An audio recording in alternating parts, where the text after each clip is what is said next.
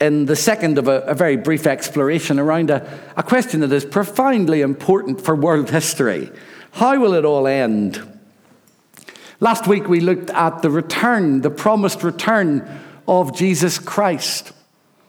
I mentioned and outlined to you that the Bible teaches that Jesus will physically, visibly return to the earth and establish his reign and rule, which has been secured by his death and his resurrection, and that he will return in a way that will be seen by all of the world, and that return will somehow be linked to Jerusalem, and that the same Jesus that went to heaven, recorded in Acts chapter 1, verse 11, will return.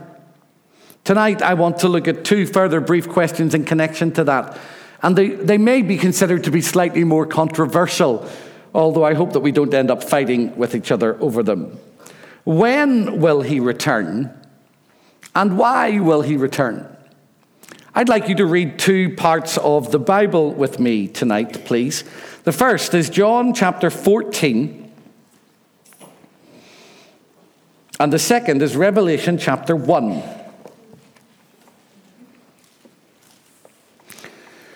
John chapter 14 nestles at the beginning of what is known as the farewell discourse. It is the night before Jesus Christ is betrayed by one of his friends, Judas, and is murdered. And in John 14, 15, and 16, we have a record of what happened that night. In John 17, we have a powerful picture of the prayer that he prays for his disciples. I think it's always interesting to hear the last words of a man or a woman. It tells you the essence of what they're about. Einstein's were lost to history because the person that heard him couldn't translate what he was saying. Jesus' last prolonged conversation is recorded in John 14, 15, and 16. It's deeply moving. And here's how he starts it. Do not let your hearts be troubled. Believe in God, believe also in me. In my Father's house there are many dwelling places. If it were not so, would I have told you that I go to prepare a place for you? And if I go and prepare a place for you, I will come again. And I will take you to myself, so that where I am, there you may be also. And you know the way to the place where I am going. Thomas said to him, Lord, we do not know where you are going. How can we know the way? And Jesus said to him, I am the way and the truth and the life. No one comes to the Father except through me. If you know me, you will know my Father also. From now on, you do know him, and you have seen him. Revelation chapter 1. Same man that wrote those words as he remembered Jesus saying them, inspired by the Holy Spirit, writes these words. Now he's an older man. He's been banished to an island called Patmos because of his faith in Jesus. And life is not looking good for him. The revelation of Jesus Christ, which God gave him to show his servants. So this isn't John's revelation. This is Jesus' revelation shared with John. What must soon take place. He made it known by sending his angel to his servant John, who testified to the word of God and to the testimony of Jesus Christ, even to all that he saw. Blessed is the one who reads aloud the words of the prophecy, and blessed are those who hear and who keep what is written in it, for the time is near. John, to the 7 churches that are in Asia, grace to you and peace from him who is and who was and who is to come, and from the 7 spirits who are before his throne, and from Jesus Christ, the faithful witness, the firstborn of the dead and the ruler of the kings of the earth. To him who loves us and freed us from our sins by his blood, and made us to be a kingdom, priests, serving his God and Father. To him be glory and dominion forever and ever. Amen. Look, he is coming with the clouds. Every eye will see him, even those who pierced him. And on his account, all the tribes of the earth will wail. So it is to be. Amen. I am the Alpha and the Omega, says the Lord God, who is, and who was, and who is to come, the Almighty. Amen. God always blesses the public reading of his inspired and his infallible word. Two powerful passages of Scripture that root the promise of Jesus Christ's return to earth in our imaginations and ask us to think about them and reflect on them and allow them to have an impact on us. As we return to this subject again tonight, we will be leaving it in the next few weeks. I'm going to be preaching this Wednesday night and the following Wednesday night on Hebrews chapter 12, a verse that describes heaven and the gathered community of the saints. Then we will leave these end times ideas and thoughts until the new year, and at some point in 2020, I want to bring a more detailed study of some of the end times teaching of the Bible, sometimes called eschatology. I'm not sure whether I'll do that on a Sunday night, on a Wednesday night, or on a Sunday morning at 9 a.m. Or 10 a.m. But I will let you know more about that in due course once we've worked that out as a team. But tonight, I want to answer fundamentally two questions. Why will Jesus return? And when will he return? I'm not answering the question if he will return, because the Bible makes it clear that he will.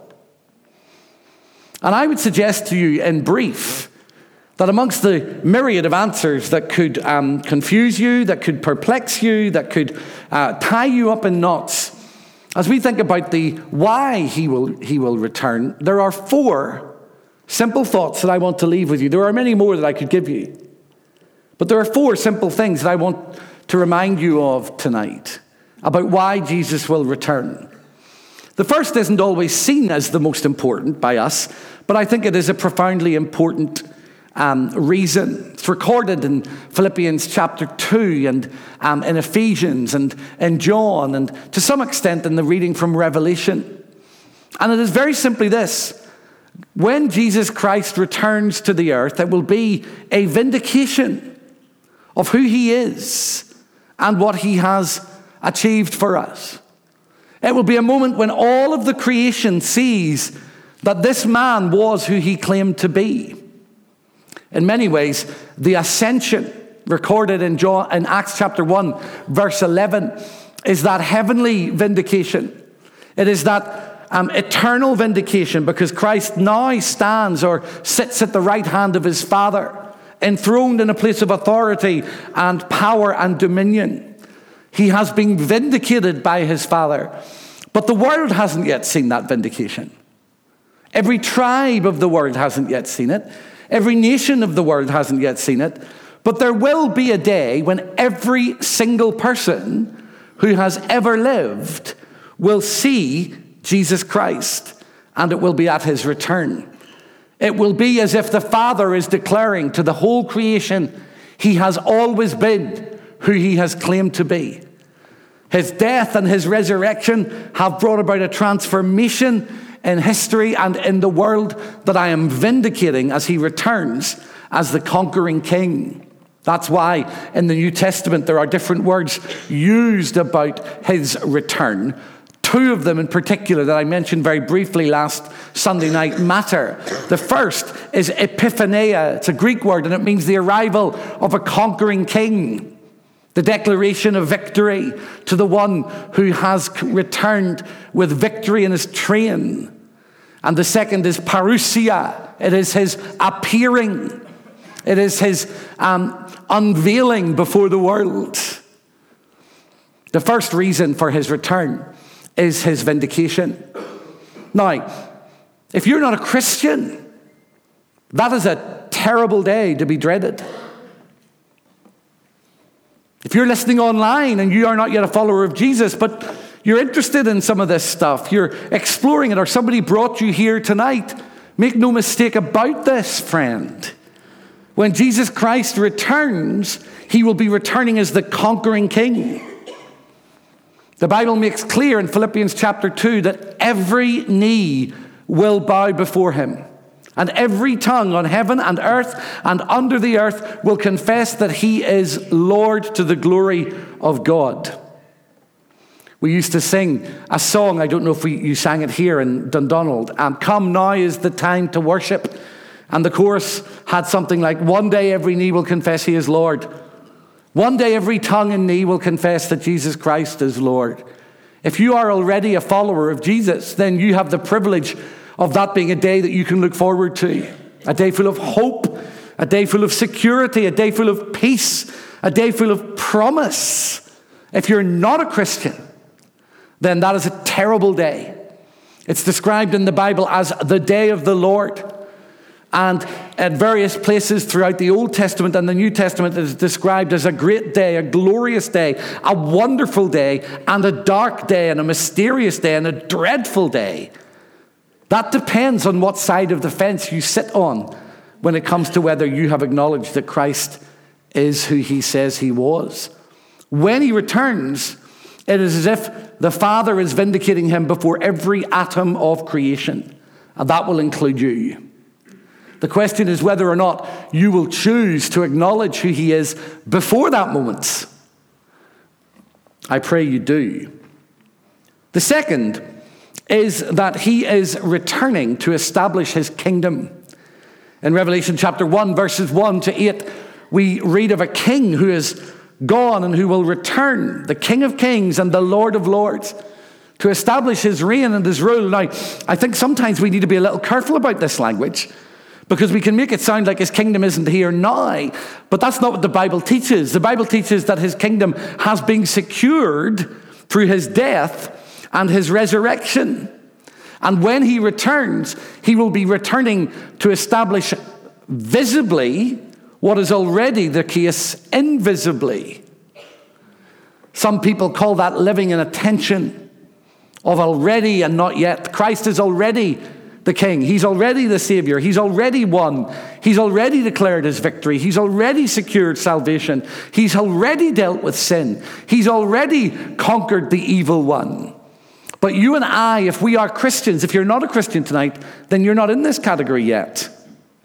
But those that are followers of Christ, either those who are Christians or those who are Jewish believers in the Messiah, whoever they might be, if they are followers of the Lord Jesus, then they are part of a vanguard of people who are the advance party of God's kingdom here on earth.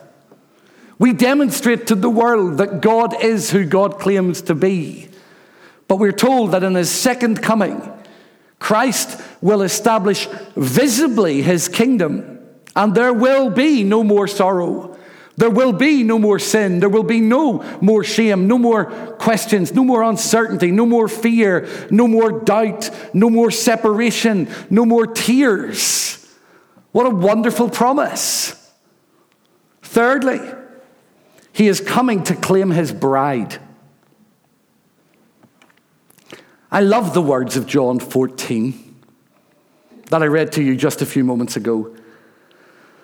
I am going to prepare a place for you, and I will return for you, so that where I am, there you may be also. In my Father's house are many dwelling places. If it were not so, would I have told you that I go and prepare a place for you? And listen to this. And if I go and prepare a place for you, I will return and take you to be with me, so that where I am, there you may be also. Unless you have felt the sting of longing, you won't understand how powerful those words are. But when you remember that Jesus says that to his friends the night before he is murdered, When you remember that what he's doing in this moment of great vulnerability, we'll know that it's a vulnerable moment because in John 17, we're told that he weeps and cries out to his Father, if it's possible, take this cup away from me. And he sweats drops of blood, a human condition that can only help in extremis. He's in such a state of pressure that in a garden known as a garden of the wine press, where oils are pulled out of grapes or olives, the pressure on Jesus Christ is so great that he sweats blood. And just a few hours before it, he has said this to his disciples, I'm going, but I'm returning for you. You will not be left alone. In John 15 and John 16, and the rest of the sermon, and the rest of the farewell discourse, he says to them, I will not leave you as orphans. I'll not leave you abandoned. I'll not leave you neglected. You won't see me for a while, but I will return for you. I think when I first became a Christian, this wonderful picture of Jesus' promise to me was so real. So life-giving, partly because within 24 hours of becoming a Christian, I was thrown out of my home. So I guess I gravitated toward this sense of Jesus being my new home, being the safety that I needed, the hope and the security that I needed. And that was 34 years ago, and I still think that. And fourthly, he is returning to judge the living and the dead.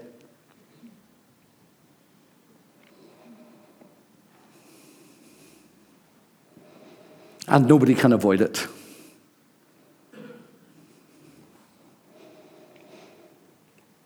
So when will he return? My second question.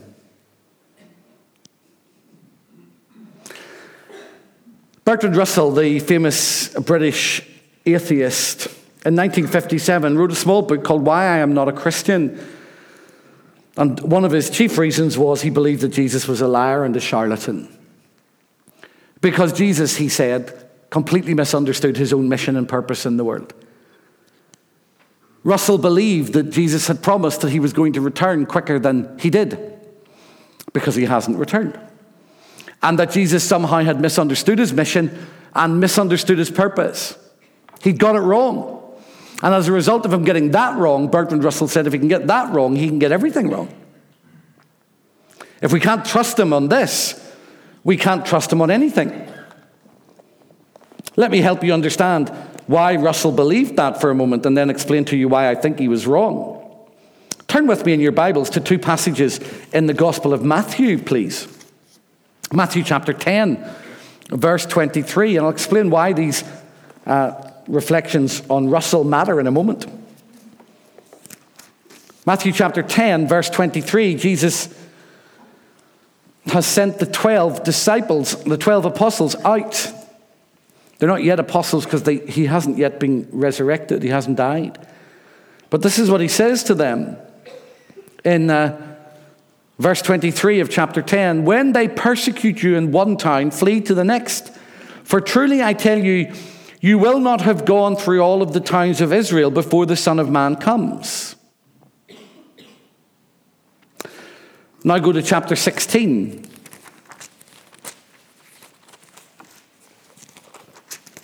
Verse 28 or 27.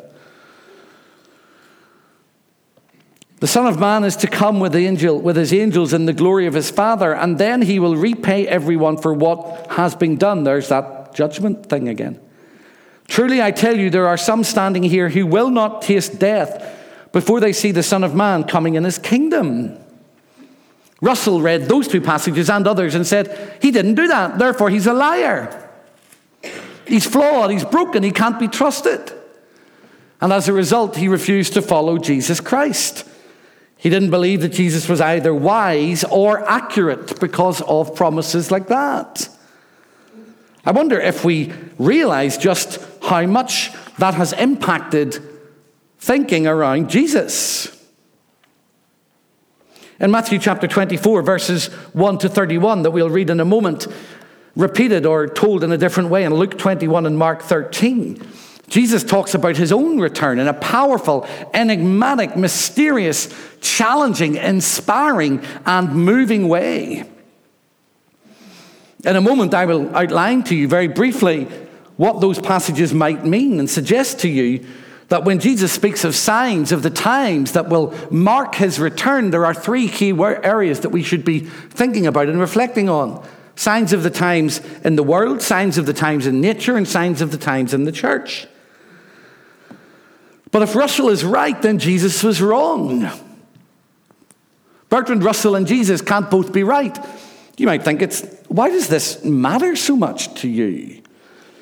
Bertrand Russell was impacted deeply by modern Protestant liberal thinking. In 1901, a man called Albert Schweitzer wrote a book called The Quest for the Historical Jesus. Schweitzer wanted to work out who this Jesus was. Bertrand Russell's position began 70 years before, not in Russell, but in the church. As theologians and leaders and clever women and men began to ask questions about, can this Jesus be trusted? Is he reliable? I mean, if he got some things wrong about his return particularly, then how can we trust him entirely? We have to reimagine him. We have to reinvent him. We have to mitigate down what he said to us so that we can understand him. In his book, Schweitzer spoke of Jesus being somebody who didn't really understand who he was and what his ministry was about. And he decided that it was built around crises, again and again and again, a crisis of expecting his father to break into history and him not doing it. The first crisis Schweitzer notes is Matthew 10, the verse that Bertrand Russell quotes. He says that Jesus must somehow have thought that his father was going to break in and save Israel. He didn't do it. So Jesus regroups in a moment of panic and sends the 12 disciples out to do stuff. And then he does it again just a few chapters later because God the Father doesn't intervene again. So Jesus sends out 72. And Schweitzer argues that again and again in Jesus' ministry, this is what happens. He keeps thinking that the Father's going to intervene in history, and the Father keeps failing to do so. So Jesus has to reset his expectations. And the greatest reset of his expectations is on the cross. As Jesus dies. The reset to set all resets. My God, why have you forsaken me? It didn't work. You didn't come. You didn't deliver me. Now, I don't know many Christians in the evangelical tradition who would hold to any of that. But many in the church have been impacted by the jadedness of the second coming. The disappointment of Christ not having returned. People like Rudolf Bultmann were deeply influenced by Albert Schweitzer. Russell was challenged by this notion. And I wonder tonight if I can ask you a practical question. I know that has sounded a little bit academic, but are you jaded? Let me ask you, Christians, first of all, are you kind of just bumping along thinking, I don't really want to think about the second coming? It's not really that relevant to my life. I mean, I want to have kids and buy a house and go on holidays to Florida and go to weddings. I want to enjoy a whole load of things. If Jesus returned, it would be quite inconvenient for me. There's something about the passion and the zeal and the possibility of Christ's return that captivates you when you're first converted. And you quickly park it somewhere when you think, actually, I want to enjoy my own life. Thanks very much. I want to see my grandchildren. I want to have kids. I don't know whether to say this or not because some of you would be offended. I remember talking to a 17 or an 18-year-old young fella, and he'd become a Christian. He said, I hope Jesus doesn't come back before I can have sex. There could be a whole set of reasons that make you just park the second coming somewhere else. And yet, In the Bible, the second coming of Jesus is an energizer. It's a head lifter. It's a courage giver. It's a confidence builder.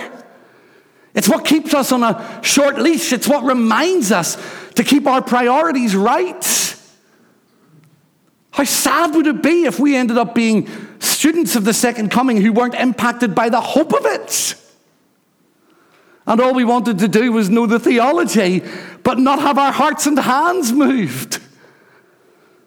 At least Schweitzer was honest. When Jesus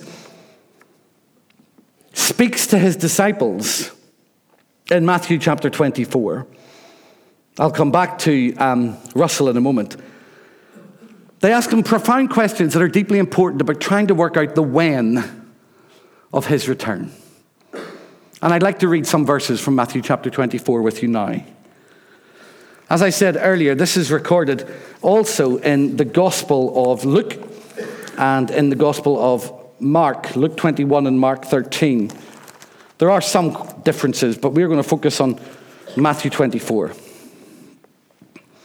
As Jesus came out of the temple and was going away, he's just wept over Jerusalem.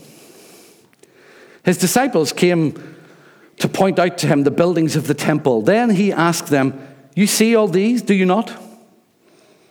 Truly I tell you, not one stone will be left here upon another. All will be thrown down." When he was sitting on the Mount of Olives, the disciples came to him privately, saying, "Tell us, when will this be? And what will be the sign of your coming and of the end of the age?" Jesus answered them, "Beware that no one leads you astray, for many will come in my name, saying, 'I am the Messiah,' and they will lead many astray. And you will hear of wars and rumors of wars. See that you are not alarmed, for this must take place, but the end is not yet. For nation will rise against nation and kingdom against kingdom, and there will be famines and earthquakes in various places. All this is but the beginning of the birth pangs. Then they will hand you over to be tortured and will put you to death, and you will be hated by all nations because of my name. Then many will fall away, and they will betray one another and hate one another, and many false prophets will arise and lead many astray. And because of the increase of lawlessness, the love of many will grow cold. But anyone who endures to the end will be saved. And this good news of the kingdom will be proclaimed throughout the world as a testimony to all the nations, and then the end will come. So when you see the desolating sacrilege standing in the holy place, as was spoken by the prophet Daniel, let the reader understand.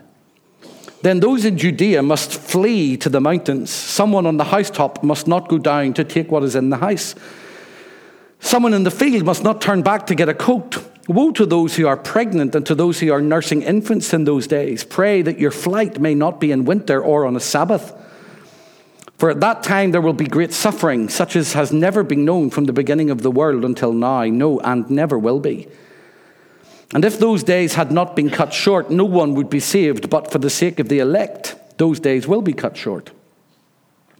Then if anyone says to you, "Look, here is the Messiah," or "There he is," do not believe it. For false messiahs and false prophets will appear and produce great signs and omens to lead astray, if possible, even the elect. Take note, I have told you beforehand. So if they say to you, "Look, he is in the wilderness," do not go out. If they say, "Look, he is in the inner rooms," do not believe it. For as the lightning comes from the east and flashes as far as the west, so will be the coming of the Son of Man. Wherever the corpse is, there the vultures will gather. Immediately after the suffering of those days, the sun will be darkened and the moon will not give its light. The stars will fall from heaven and the powers of heaven will be shaken. Then the sign of the Son of Man will appear in heaven, and then all the tribes of the earth will mourn, and they will see the Son of Man coming on the clouds of heaven with power and great glory. And he will send out his angels with a loud trumpet call, and they will gather his elect from the four winds, one from one end of heaven to the other.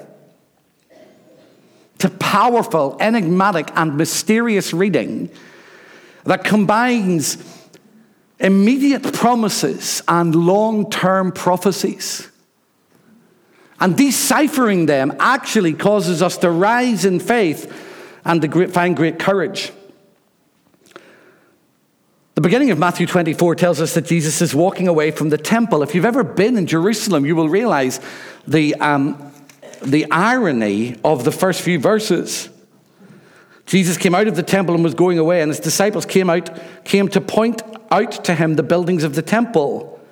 They asked him, "You see all these, do you not?" Then he asked them, "You see all these, do you not?" You couldn't miss them. I mean, the temple structure is ginormous. And where this takes place is on the outside of the city. So Jesus, as he walks away from this enormous structure, they were saying to him, "What's going to happen?" And he says, "Can you see this?"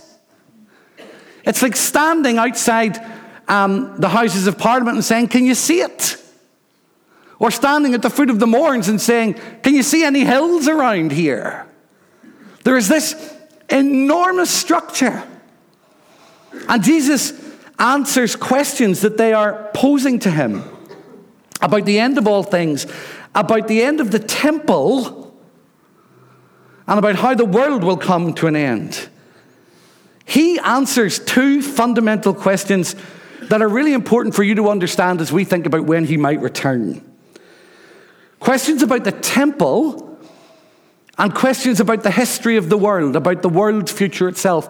Now, to understand how important these answers are, I need you to flip in your understanding of something with me.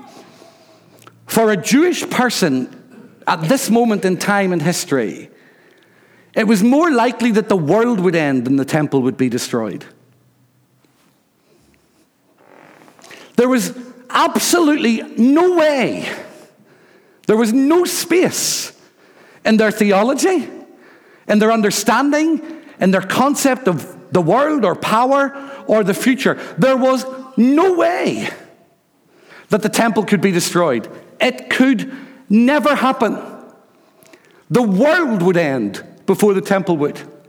The world would be devastated before the temple would be destroyed. They couldn't see it ever happening. It just was not even on their radar.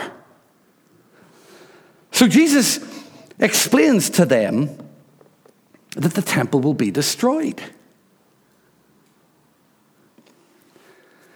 He's speaking to them perhaps around 30 AD. Maybe a little earlier, maybe a little later, depending on how you work out the timing. These books, Matthew, Mark, and Luke, were recorded no later than 50 or 51 or 52 AD. So the events in them happen around about 30 AD. The writing down of those events happens at the very latest around 52 AD.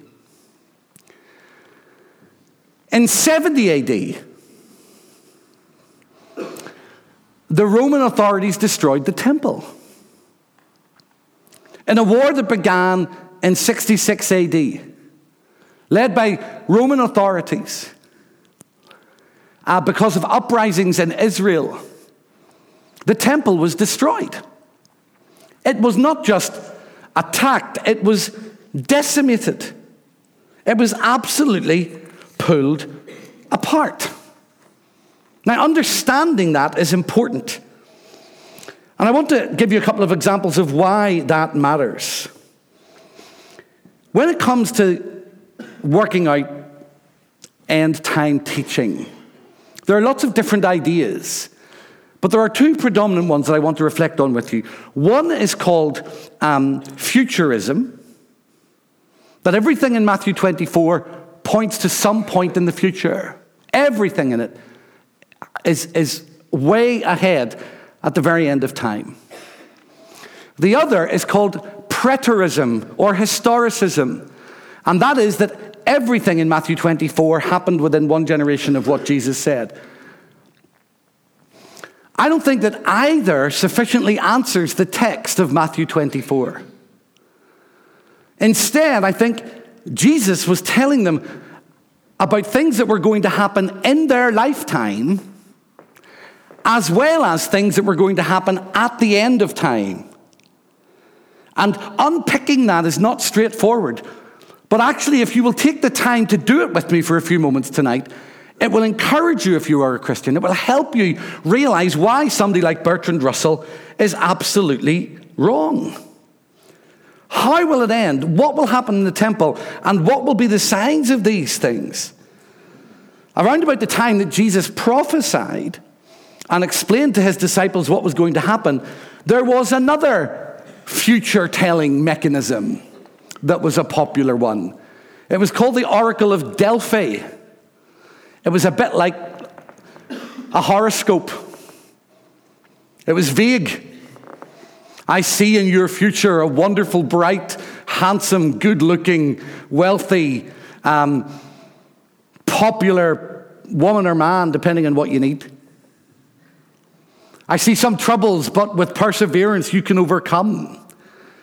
The Oracle of Delphi was hugely popular. People traveled from all over the world to see it because they wanted to know their futures. That's why people read their horoscopes now.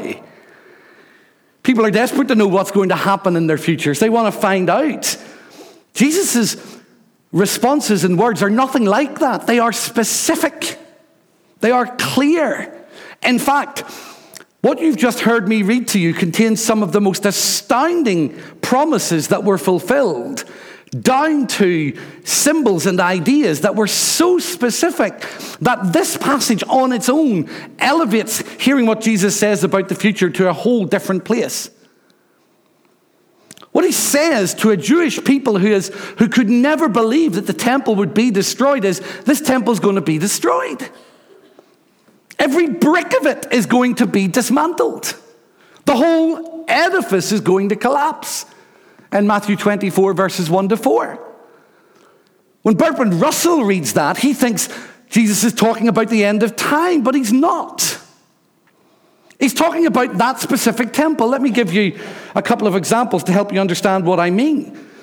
When the Romans destroyed the temple in AD 70, one of the things that they did was, because they did it all the time, but it's attested by Josephus and by others, a Jewish historian, is they brought an ensign. Do you know what an ensign is? Anybody ever been in the BB or the GB? You know what an ensign is? It's their colors. The Roman authorities, when they took Jerusalem, brought their ensign into Jerusalem, and then into the temple, and then into the very center of the temple, the Holy of Holies.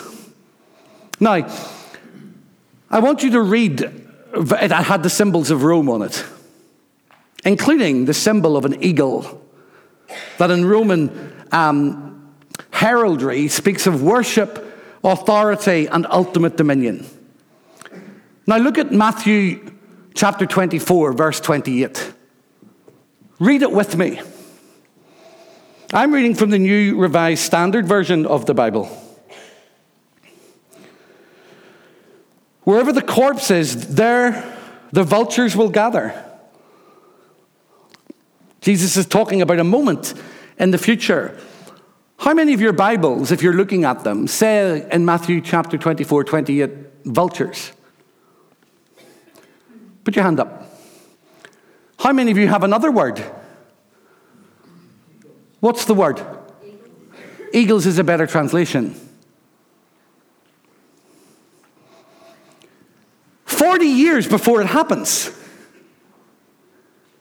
Jesus says there's going to come a day when this temple is destroyed, when every brick of it, every stone of it will be moved. The Romans did that so that they could get the gold that was dripping down between the stones. He says it'll be surrounded by corpses in the street. That's what happened. The Romans slaughtered people on the way to the temple. And he says, and when you see the sign of an eagle at the very center of the temple, you will know that this prophecy has been fulfilled. And the Roman Empire hoisted its eagle at the very center of the temple in AD 70. The promise that Jesus made here is fulfilled. This isn't the first time that that's happened.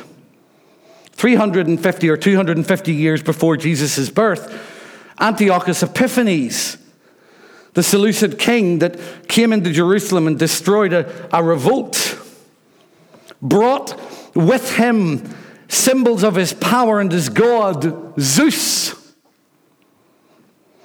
And he brought a dead pig and cut it in two and placed it at the center of the Jewish temple. Daniel called it an abomination of desolation. It was the most sacrilegious thing that could happen, but that happened before Jesus' words. And Jesus points forward and says, this temple will be ridiculed, destroyed, and broken. And when you see that, don't panic.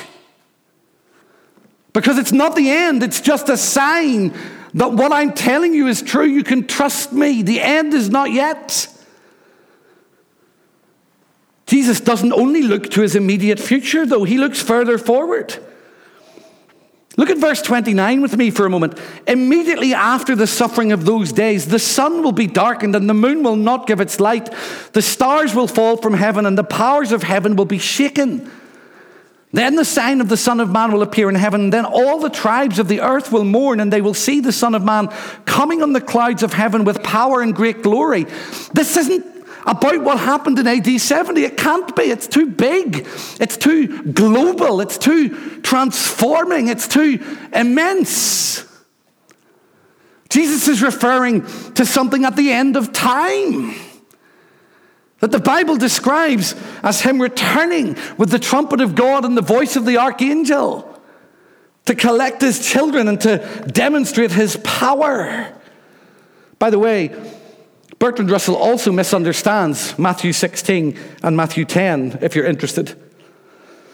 In Matthew 16, when Jesus says, none of you will die without seeing the Son of God in his glory, Russell's missing that in Matthew 17, Jesus is transfigured before them. The bright blazing light of who he is demonstrated to these men within days of the promise. Russell's wrong. The Bible isn't.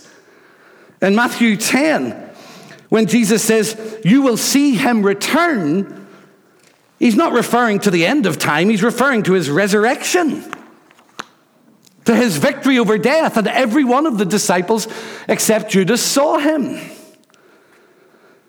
So the temple is destroyed. The stones are removed. The desolation of sacrilege takes place. If Jesus can be that accurate about what's going to happen 40 years after his crucifixion, we would do well to listen to what he's got to say about the rest of time, don't you think? Our problem is that we turn Jesus into somebody like Nostradamus. All these funny little promises and ideas that we can flick and bend so that every generation thinks, I'm the generation. Martin Luther thought he could predict when Jesus would return.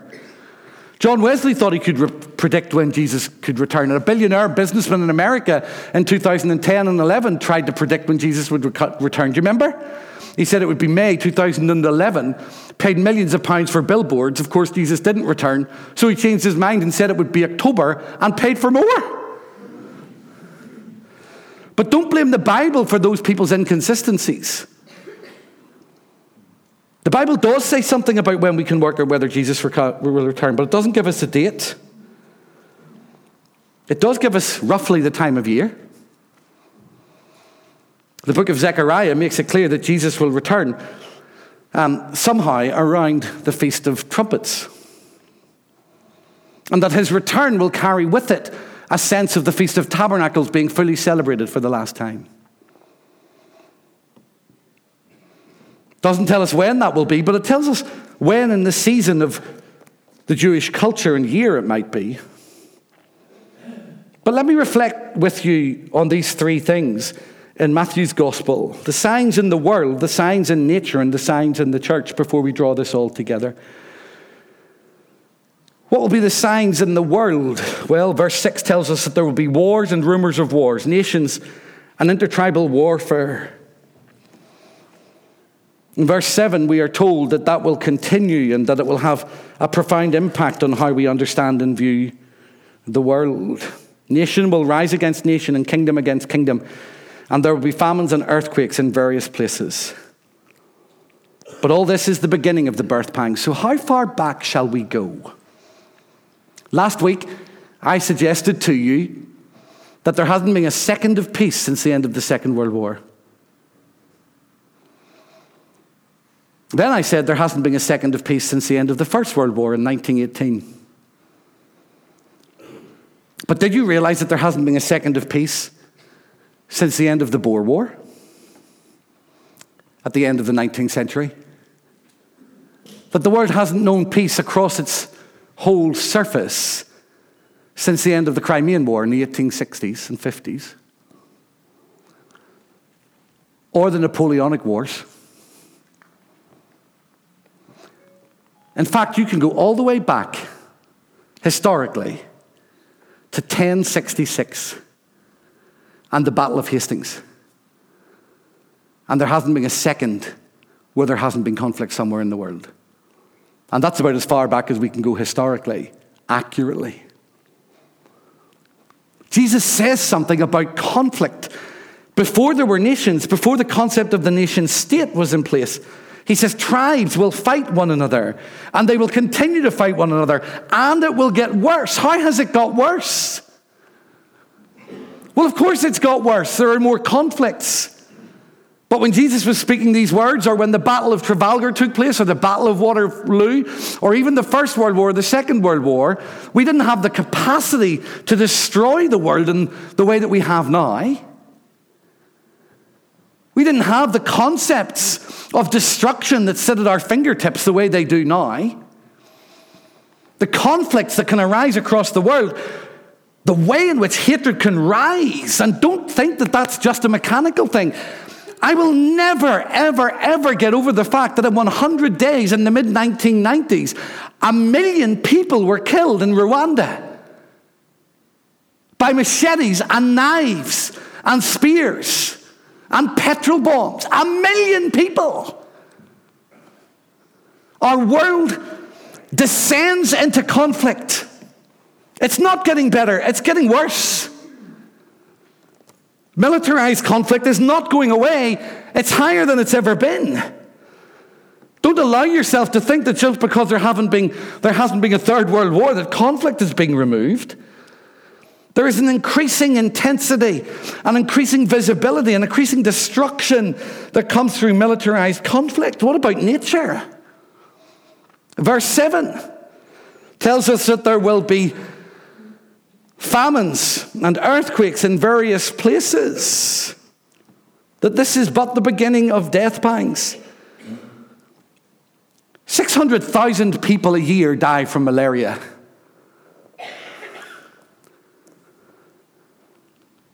There are more people that die from preventable diseases, and they are entirely preventable on planet Earth, than all the people rolled together who were killed in the Boer War, the Crimean War, the First World War, the Second World War, the Suez Crisis, the Korean War, the Vietnam War, the Afghanistani War, and the Iraq War. There are more people killed because of malnutrition and preventable disease in the world today than there have ever been. Jesus was accurate. If we were living in a world clock and the day began at 12 a.m. and would go for 24 hours, our era of history and time began at 11:50 p.m. We're now sitting at around 11:53 or 11:54. And in 4 minutes, we have used 97% of the world's resources.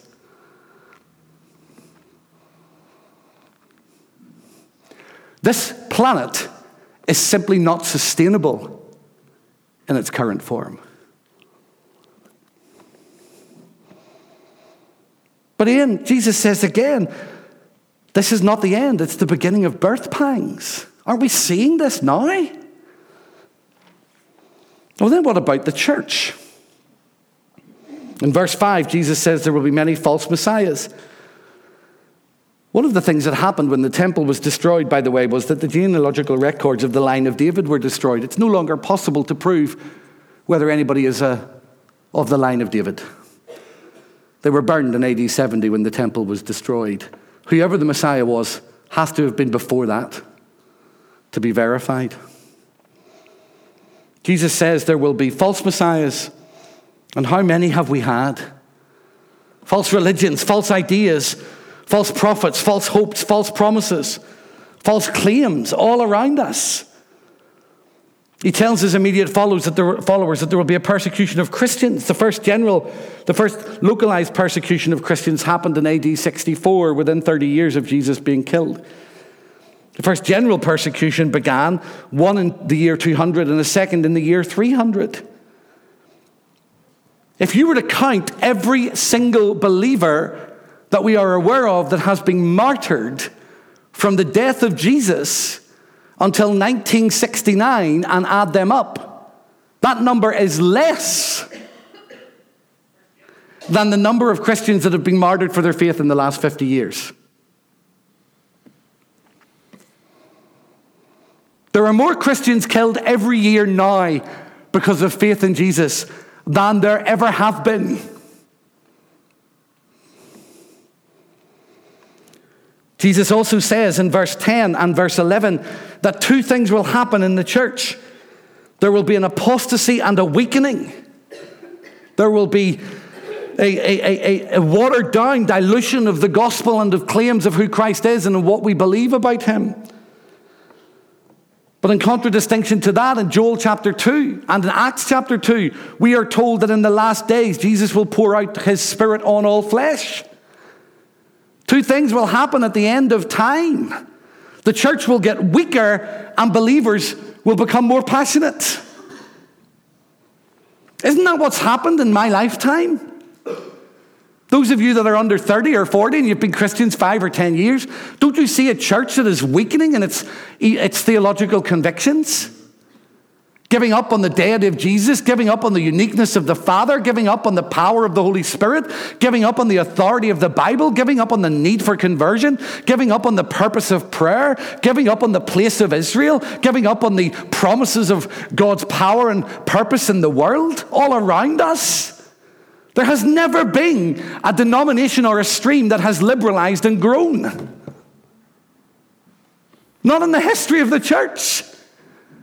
And I am aware that many pastors and preachers and bishops and leaders listen to my teaching here. And my word is clear and honest and humble. Depart from the Bible and you depart from the power of God. Abandon the gospel and we have nothing to offer the world. Give up on the presence of the Holy Spirit and we may as well just try to start a social club. We are a church called by God to preach the gospel and to lift up the Son of God and to be rooted in the Word of God and believe that transformation starts on the inside out. And it will become harder to be such a church. People around us will mock us. They will laugh at us. They will ridicule us. They will call us fundamentalists. I get it every day on Facebook or somewhere else. But none of that should frighten us because all of these warnings are given so that we might know that God is still in control. He hasn't abandoned his people. He hasn't walked away. He's not going to give up on us. In verse 12, Jesus says there will be an increase in lawlessness. There will be a coldness in the love of many. And in verse 14, he says this gospel will be proclaimed to all the earth, and that this must happen before he returns. Where does that all leave us tonight?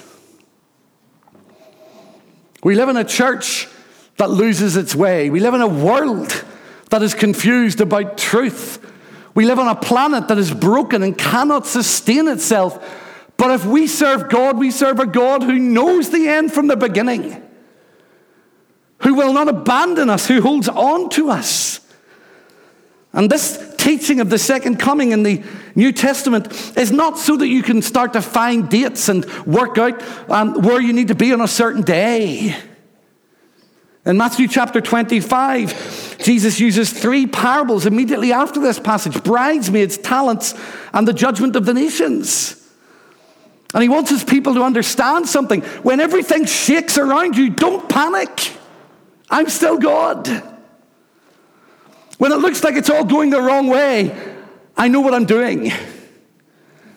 When you get worried about who becomes prime minister or leader of the UN or president of the European Union or president of the United States, when you worry about who has their finger on a nuclear button, don't worry too much, because I'm still God.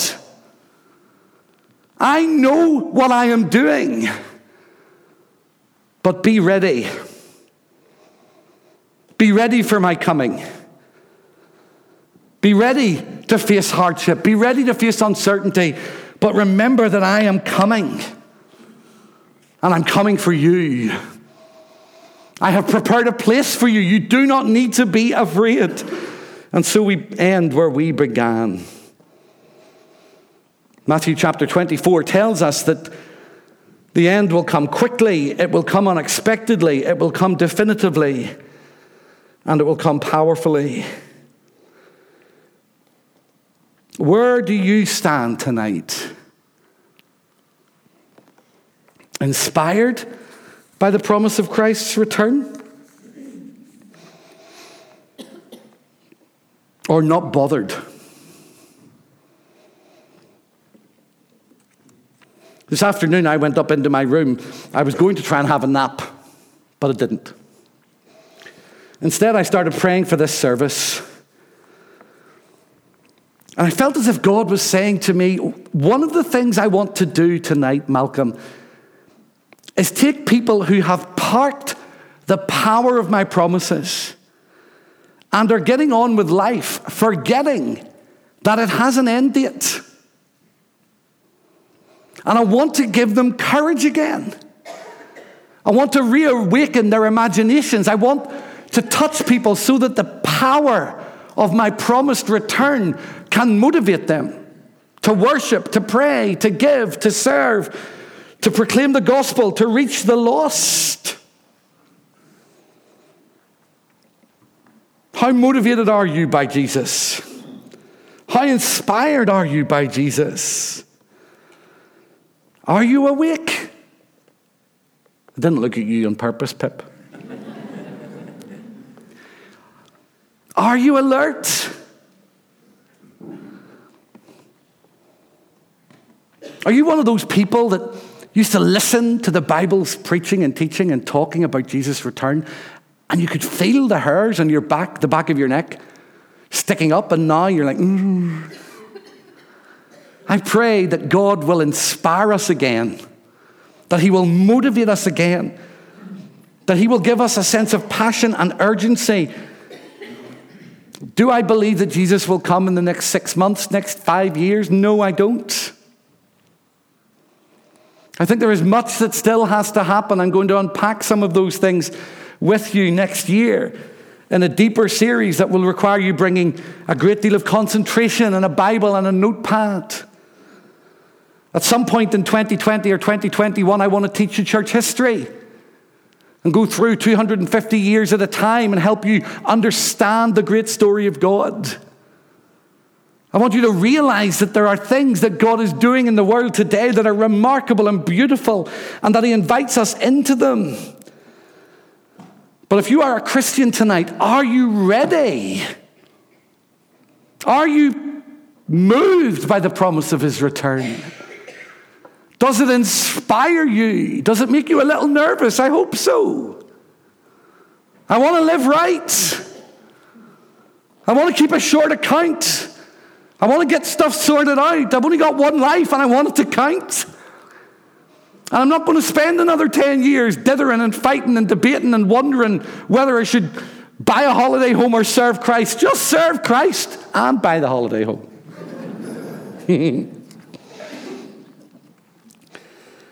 And what about you if you're not a Christian?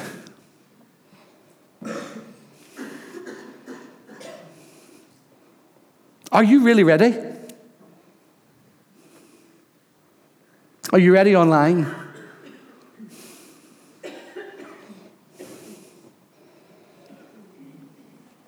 Are you ready to face him?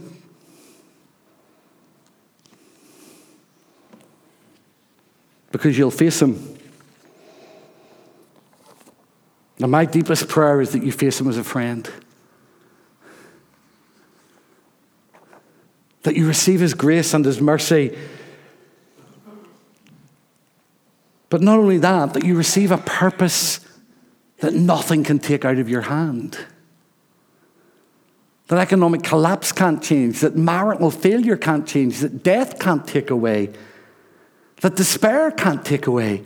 The purpose of serving Christ lasts forever. This isn't just a plea to get right with God. This is a plea to live in the most liberated, energized, exciting, uplifting, inspiring, imagination-bursting way. I sometimes hear Christians describe being Christians, and I think, you know what? If that's what being a Christian is, I don't think I want to be one. Because you just make it sound like such a miserable existence. Following Jesus Christ, the one who will return, and believing it, changes every song you sing. It changes every decision that you make. It has a power to hold you in the deepest storms. And I pray tonight that you will experience this remarkable God now.